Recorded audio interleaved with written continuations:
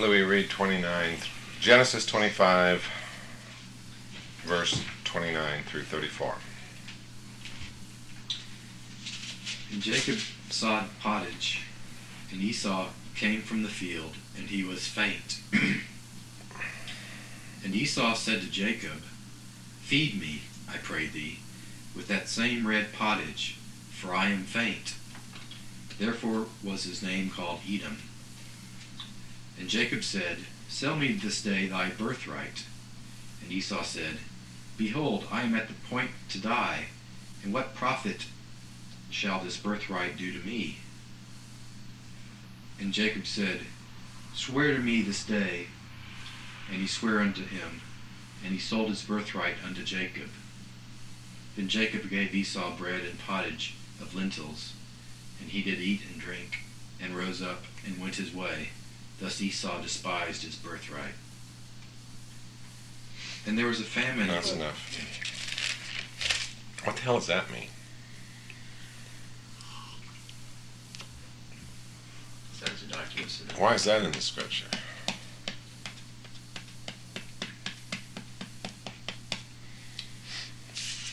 I don't know. Venison pottage.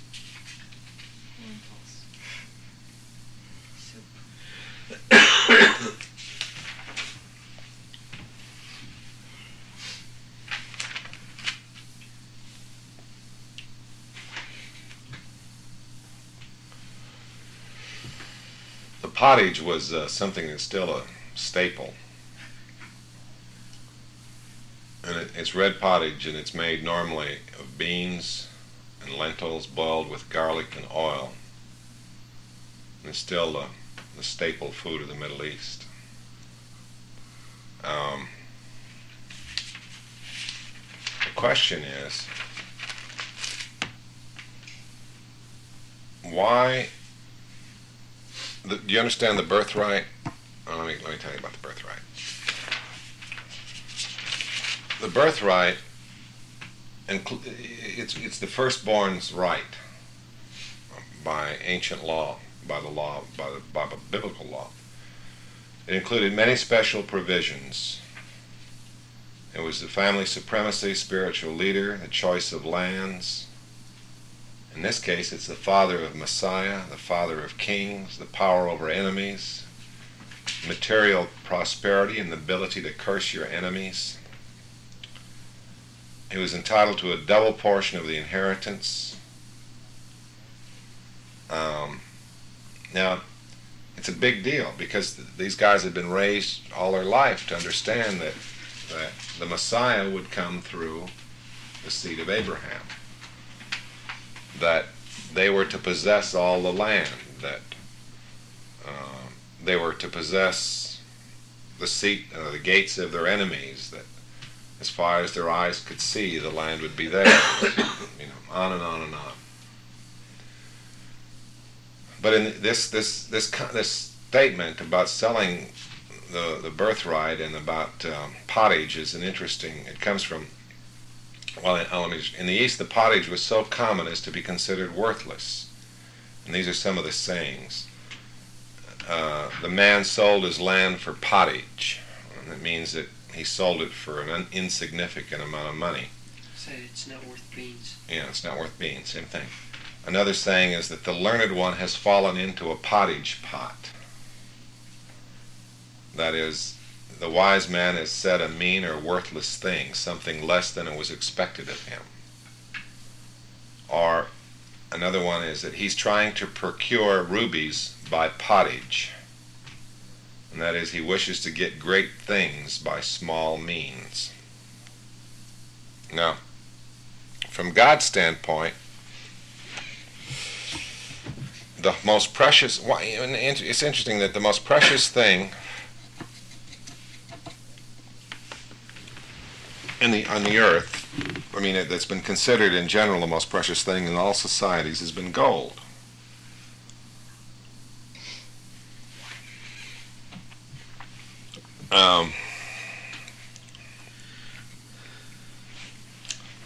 In heaven, or in the New Jerusalem, gold is so common that it's what the streets are paved with. I mean, that isn't necessarily literal, but it means that the most precious thing that you can imagine is the most common in the New Jerusalem. And so here, what Esau did is he despised his birthright. And he despised it because he sold it for pottage. Now the Talmud says he got all kinds of other goodies too, but the sense of it is that he sold it for something common. Now, in the spirit, it's what the temptation is from now and forevermore. You sell your birthright. Your birthright is total, is complete. You're the owner of all things. All things exist for your purpose. But you sell your birthright for something common from God's standpoint. Do you see you understand the meaning? Now, and you do this, you don't actually go and make a pact with the devil. I mean, that's, it's not the, what's that damn Yankees one? Yeah. Or the Faust drama. But it's that you ignore or neglect that which is the most precious for something that's totally common, for dust. Whenever you chase a career or wealth or fame or anything else, in the spirit you're selling your birthright for a pot of pottage. Understand? Now, it's also interesting to note that that's all that Esau can do. Esau, or the flesh, will always despise the birthright. Because Esau chose, or the flesh chose, while still in the womb, if we believe the Talmudic stories, the flesh stole, Esau chose, while still in the womb, the world of the flesh, which is, and the best in the world of the flesh is pottage to the world of the spirit. Capiche? Well, that's the meaning of this story in the spirit. Now, there's some interesting stuff from the Talmud. This is the ooh stuff.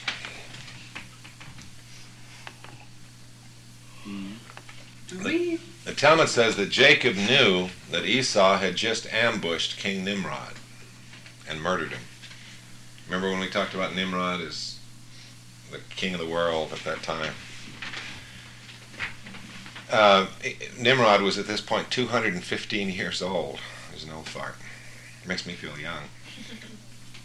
Now, because Nimrod had one of the coats that was made by God to cover Adam and Eve, and Esau had the other one, then they were constant rivals in the earlier years. And finally, Esau murdered Nimrod to gain access to the second coat.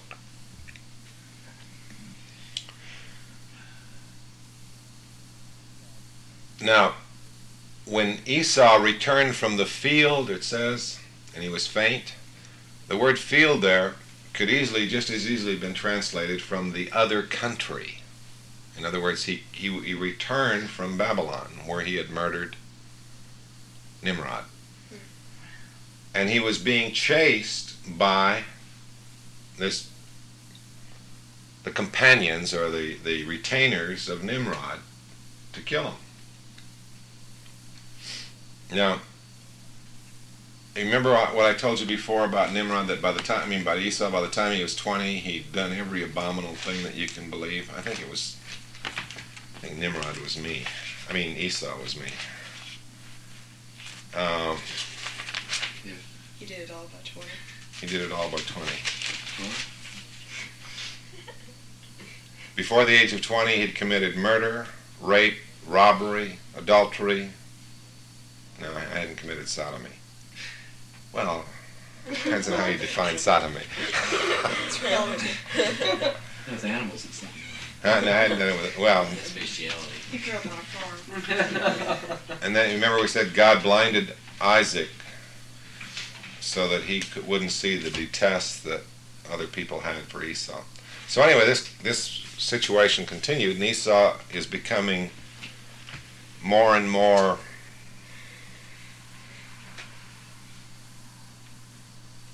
reprobate. Now he's killed the king. Now, under the laws of the time, only, and they allegedly both are believers in God. They both believe in God. And so Isaac was the firstborn of Abraham, or had the promise. And so Isaac was the one that could offer the sacrifices. He acted as the high priest for the tribe. And it was only the high priest that had access to God. And so allegedly, when Esau returned from murdering Nimrod, and Jacob found out, he cried, "Shall this evildoer stand before God's altar, be blessed by him?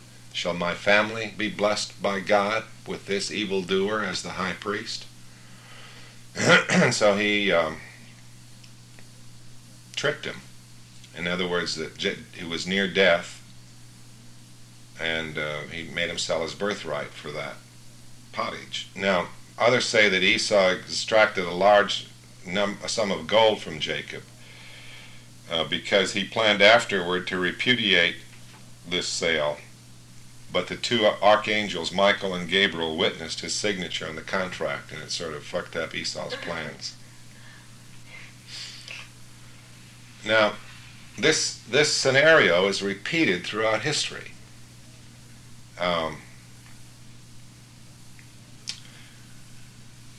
In fact, it's going on now. In who has the rights to the promised land, i.e., what they think is the promised land.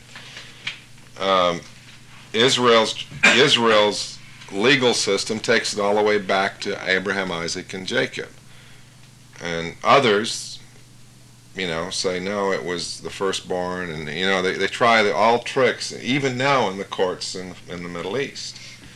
But it extends. Let's just take it up through Christ.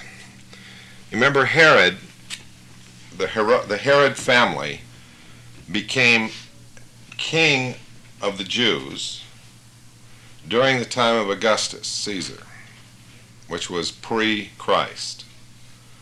Now, these Edomites were forcibly converted to Judaism before this by the Hasmoneans, and they were given the law, but not the prophets,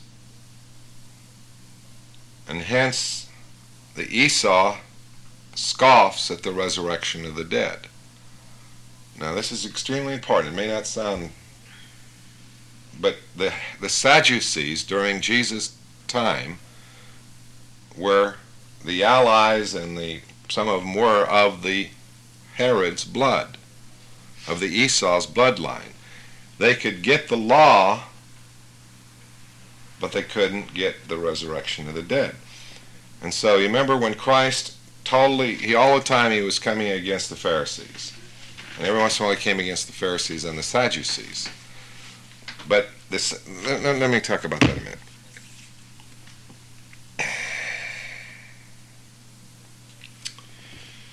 At the time of Christ, there were primarily 4 religious political parties existing in Israel. There were the Sadducees, and the Sadducees were the upper class.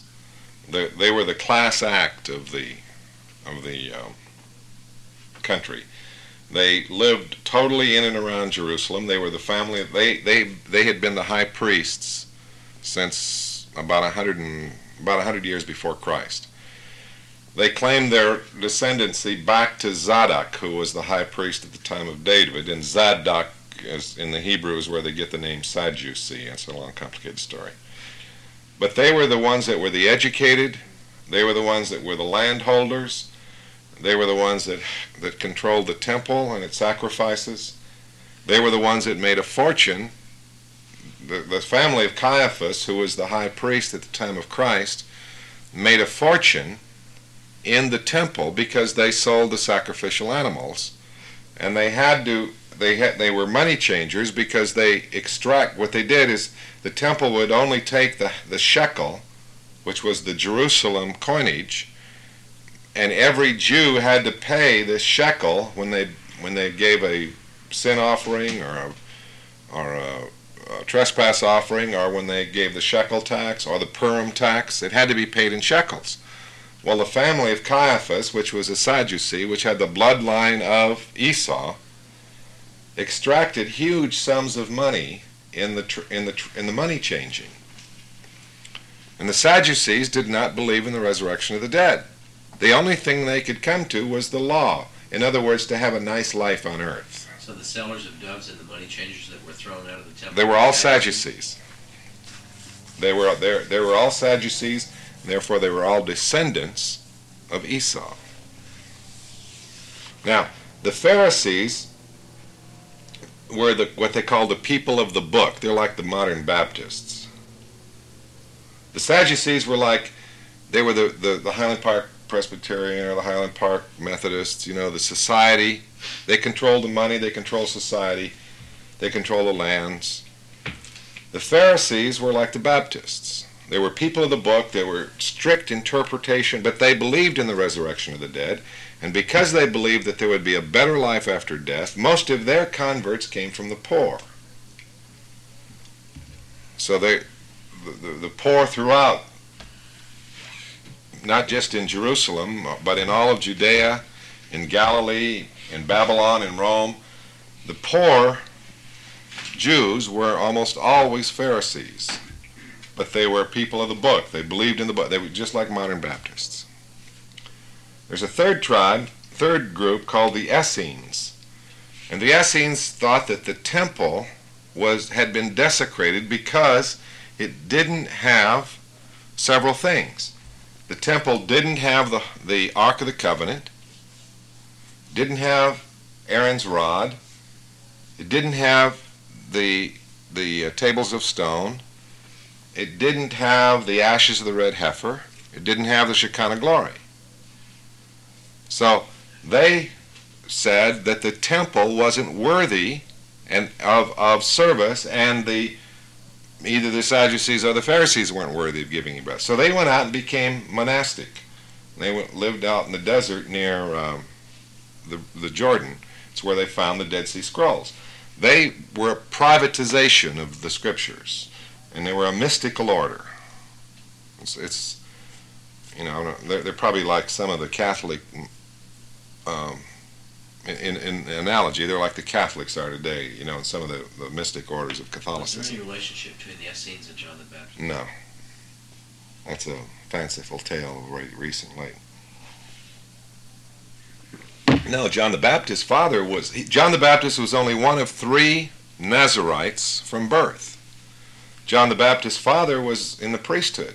He was the one that had the order of lighting the altar of incense during the time that he lost his tongue, remember? Zacchaeus. Now, the other order that was growing in popularity at the time of Christ were the Zealots. And these were totally nationalistic. They believed in anything. It didn't matter what they believed in. They took the converts from everywhere because their only function was to get rid of the oppressors, the Rome. And those are the Jerry Falwells. That's the analogy.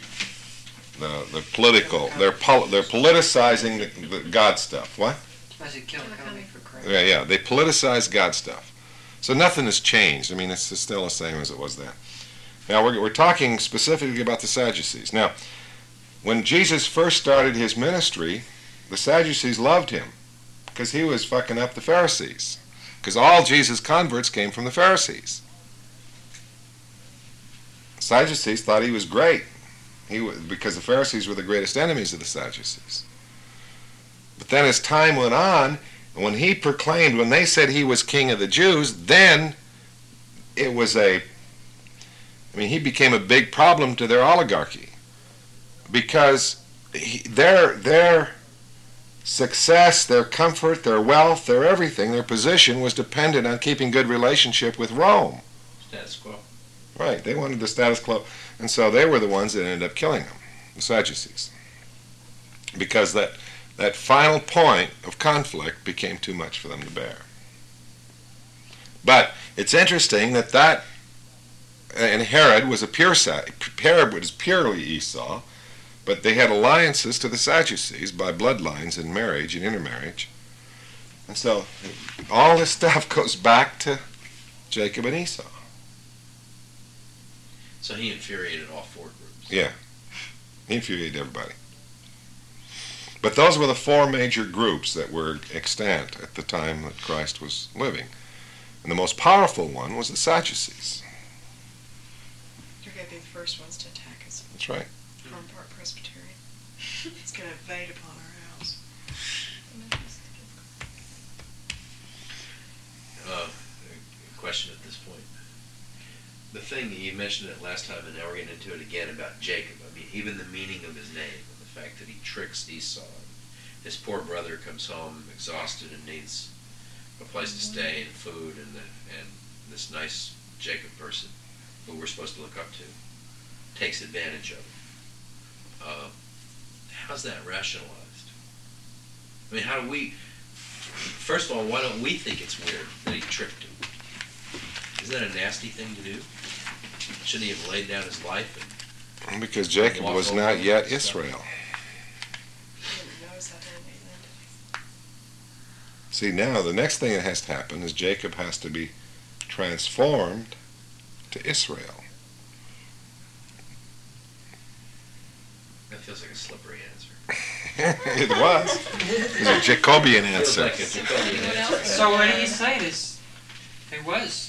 It was all What bad kind things of- that you can It imagine. was a bad. I mean, it sounds like he was wise as a serpent, but he wasn't harmless as a dove. That's right. Wait until we see what he did later, what he and his mother did to trick Isaac. Yeah. We'll study that Saturday. So does the church just sort of gloss over this stuff? Well, that's Old Testament stuff.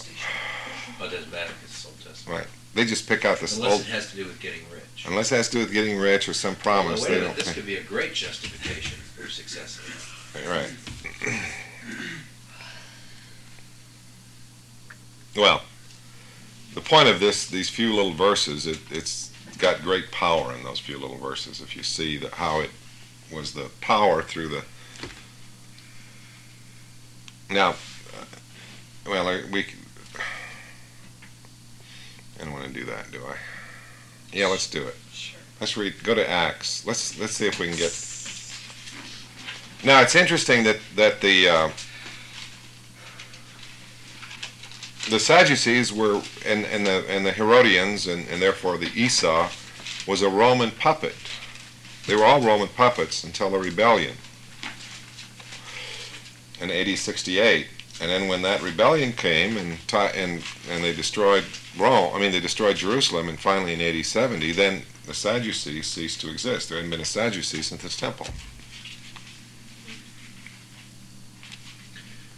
He walked into the temple and he drove the Sadducees out of the temple. And the Pharisees, he dealt with them straight on, with their deal, which was logic and law.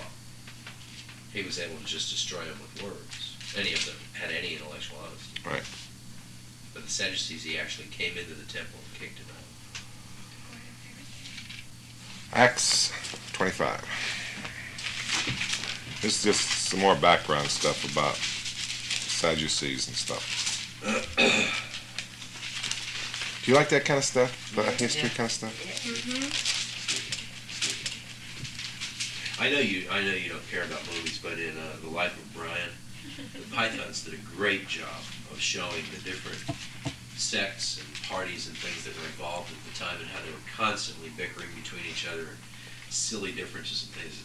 Did you see it? Did you see Life of Brian? I walked out on it. See that stuff. Yeah, it was They did a great job had it at your showing what fools they were. And we had it at your apartment. I walked out on it.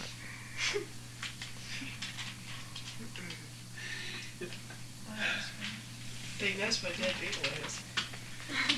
Yeah, that's right. I know some things. Verse 13. Acts 25:13. Chapter 25. Now this is... Yeah, have you read Acts lately? You know what's going on here, or do I have to explain it? I'll catch on. I mean, I've read it lots of times before. I don't know exactly what's going on here. Okay. You have to give me a 2-second. Okay, well, Paul, the Jews had finally gotten to Paul, and they talked. Well, let's start in 25:1. We'll go ahead and read 25 and 26. Now, when Festus, and now who does everybody know who Festus was? Stiff leg. Yes, stiff leg. Cheap tobacco. Oh, wait, Festus doesn't have a stiff leg. Yeah. Chester has a stiff Oh, leg. that's wrong.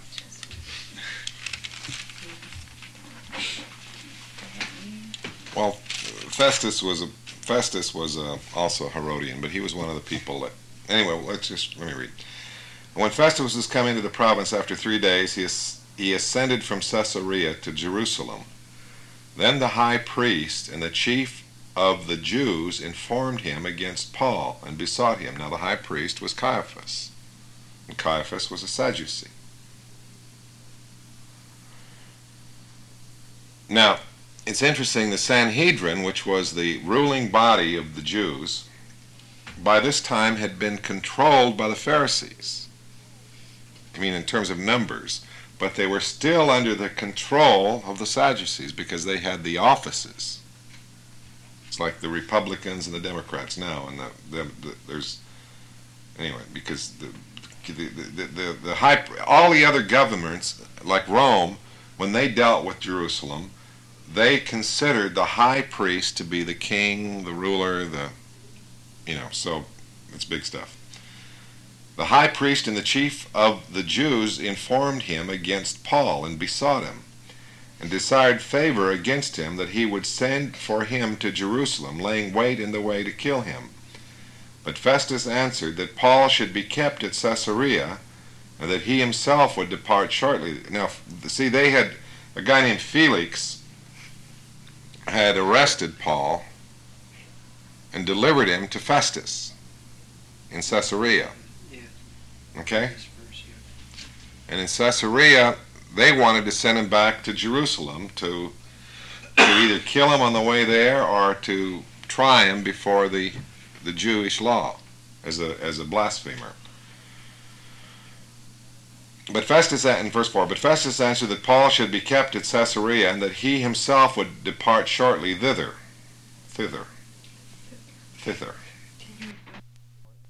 Let them therefore, said he, which among you are able, go down with me, and accuse this man, if there be any wickedness in him. And when he had tarried among them more than 10 days, he went down unto Caesarea, and the next day, sitting on the judgment seat, commended Paul to be brought. Now remember, let me go on. And he was come down, and when he was come, the Jews which came down from Jerusalem stood around about and laid many and grievous complaints against Paul, which they could not prove. While he answered for himself, neither against the law of the Jews, neither against the temple, nor yet against Caesar have I offended anything at all. But Festus, willing to do the Jews a pleasure, answered Paul and said, Wilt thou go up to Jerusalem and there be judged of these things before me? Then said Paul, I stand at Caesar's judgment seat, where I ought to be judged. To the Jews have I done no wrong, as thou very well knowest. For if I be an offender or have committed anything worthy of death, I refuse not to die. But if there be none of these things whereof these accuse me, no man may deliver me unto them. I appeal unto Caesar. Now, to appeal unto Caesar, the only reason he was able to appeal unto Caesar, because he had been born in Tarsus, which was outside of Jerusalem, and he was by law a Roman citizen, not a Jewish citizen. He was a Jew, and went down to Jerusalem for the feast, but he was, you understand that? So when he said, I appeal to Caesar, that's a technical thing to do in the law. It's like I appeal to the Supreme Court. They had to send him there. Then Festus, when he had conferred with the council, answered, Hast thou appealed unto Caesar? Unto Caesar thou shalt go. And after certain days King Agrippa and Bernice came unto Caesarea to salute Festus. Now King Agrippa is, I made a mistake earlier. I said that Festus was an emissary from Rome. King Agrippa was of the Esau, of the Herodian party.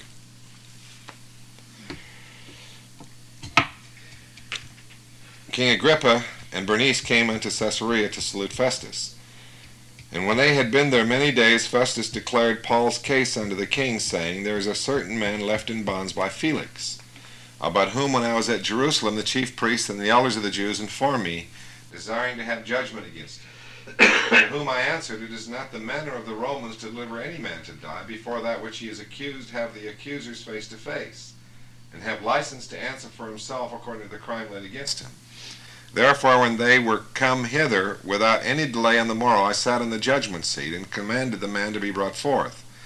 And that judgment seat was considered the judgment seat of Caesar, but had certain questions against them of their own superstition, and of one Jesus who was dead, whom Paul affirmed to be alive. Now that's the biggie that got the Sadducees.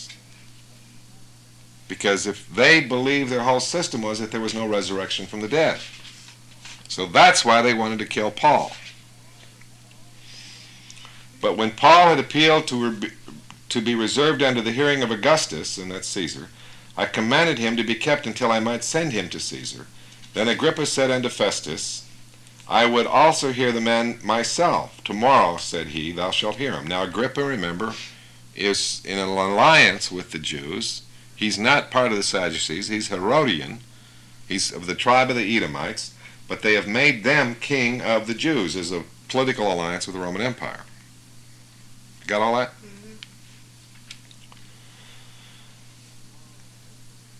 And on the morrow when Agrippa was come and Bernice with great pomp, and entered into the palace of hearing with the chief captains and principal men of the city, at Festus's commandment Paul was brought forth. And Festus said, King Agrippa, and all men which are here present with us, you see this man about whom all the multitude of the Jews have dealt with me, both at Jerusalem and also here, crying that he ought not to live any longer. But when I found that he had committed nothing worthy of death, and that he himself hath appealed to Augustus, I have determined to send him, of whom I have no certain thing to write unto my Lord. In other words, he had no charge, because the Romans didn't give a flip if he believed in the resurrection of the dead or not, or preached it. Wherefore I have brought him forth before you, and specially before thee, O King Agrippa, that after examination I might have somewhat to write. In other words, you might have a charge to write against him. For it seemeth to me unreasonable to send a prisoner, and not withal to signify the crimes laid against him. Then Agrippa said unto Paul, Thou art permitted to speak for thyself. Then Paul stretched forth the hand and answered for himself.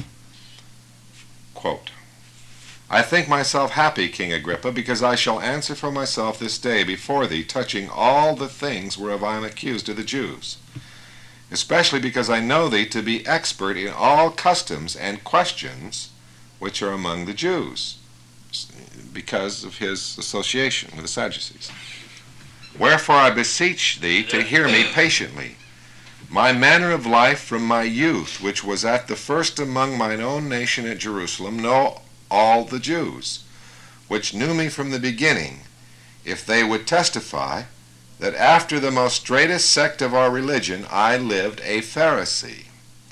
And now I stand and am judged for the hope of the promise made of God unto our fathers, unto which promise our 12 tribes, instantly serving God day and night, hope to come. For which hope's sake, King Agrippa, I am accused of the Jews. Why should it be thought a thing incredible with you that God should raise the dead? I verily thought with myself that I ought to do many things contrary to the name of Jesus of Nazareth, which thing I also did in Jerusalem, and many of the saints did I shut up in prison, having received authority from the chief priests, and when they were put to death, I gave my voice against them. And I punished them oft in every synagogue, and compelled them to blaspheme, and being exceedingly mad against them, I persecuted them even unto strange cities. Now notice, this is many, many years after the death of Christ. He punished them in their synagogues. They didn't have churches. They met with the Jews.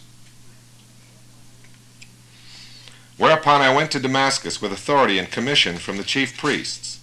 At midday, O king, I saw in the way a light from heaven above the brightness of the sun, shining round about me, and them which journeyed with me.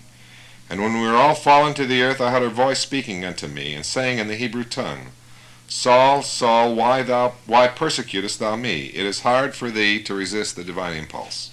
I don't like that one. And I said, Who art thou, Lord? And he said, I am Jesus, whom thou persecutest. But rise and stand upon thy feet, for I have appeared unto thee for this purpose, to make thee a minister and a witness. Now look, these are incredible sayings, what he's about to say.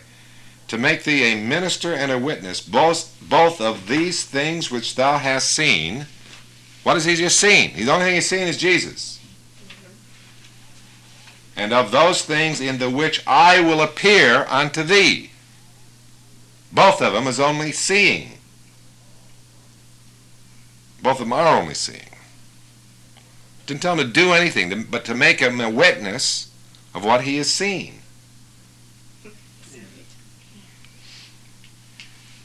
Delivering thee from the people. Delivering thee, and that's the promise to you, to deliver you from the people and the Gentiles, unto whom I now send thee, to open their eyes, to turn them from darkness to light, and from the power of Satan unto God, that they may receive forgiveness of sins and inheritance among them which are sanctified by faith that is in me. Whereupon, O King Agrippa, I was not disobedient unto the heavenly vision, but showed first unto them of Damascus and at Jerusalem and throughout all the coast of Judea, and then to the Gentiles, that they should repent and turn to God, and do works meet for repentance. That's the only work, that's the only thing you can do. Didn't ever say, that's what John the Baptist said, that's what Paul said, that's what Christ said. That's the only communication that has anything worthy, is to meet for repentance.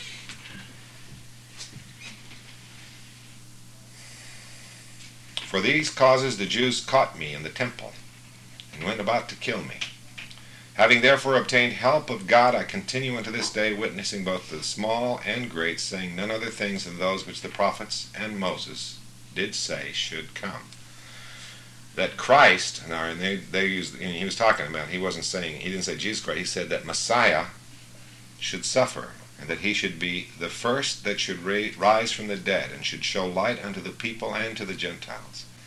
And as he thus spake for himself, Festus said with a loud voice, Stop it, I can't take any more. No, he didn't say it, something like that. He said with a loud voice, Paul, thou art beside thyself. Much learning doth make thee mad. But he said, I am not mad, most noble Festus, but speak forth the words of truth and soberness. For the king knoweth of these things, before whom also I speak freely, for I am persuaded that none of these things are hidden from him. For this thing was not done in a corner. King Agrippa, believest thou the prophets? I know that thou believest. Then Agrippa said unto Paul, Almost thou persuadest me to be a Christian. And Paul said, I would to God that not only you, but also all that hear me this day, were both almost and altogether such as I am, except these bonds. And when he had thus spoken, the king rose up, and the governor, and Bernice, and they sat with them. And when they were gone aside, they talked between themselves, saying, This man doeth nothing worthy of death or of bonds. Then said Agrippa unto Festus, This man might have been set at liberty if he had not appealed unto Caesar. You see, Paul fucked up. If he hadn't appealed to Caesar, he'd have been free. But he wouldn't have converted Caesar's household either.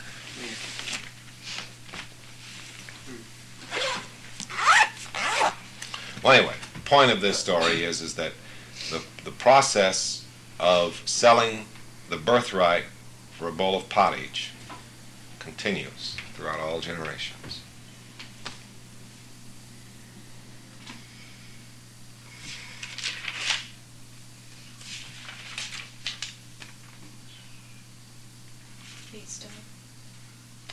The learned one, I like these little sayings. The man sold his land for pottage, that is, for an insignificant consideration. The learned one has fallen into a pottage pot. That is, the wise man has said a mean or worthless thing and something less that was unexpected. Or he is trying to procure rubies by pottage. That is, he wishes to get great things by small means. I quit.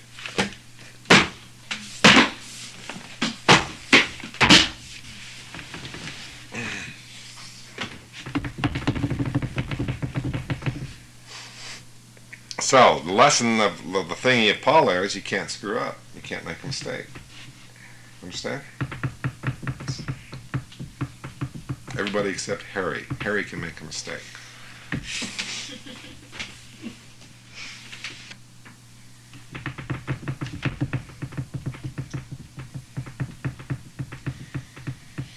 Father, we present ourselves to you, the living sacrifice.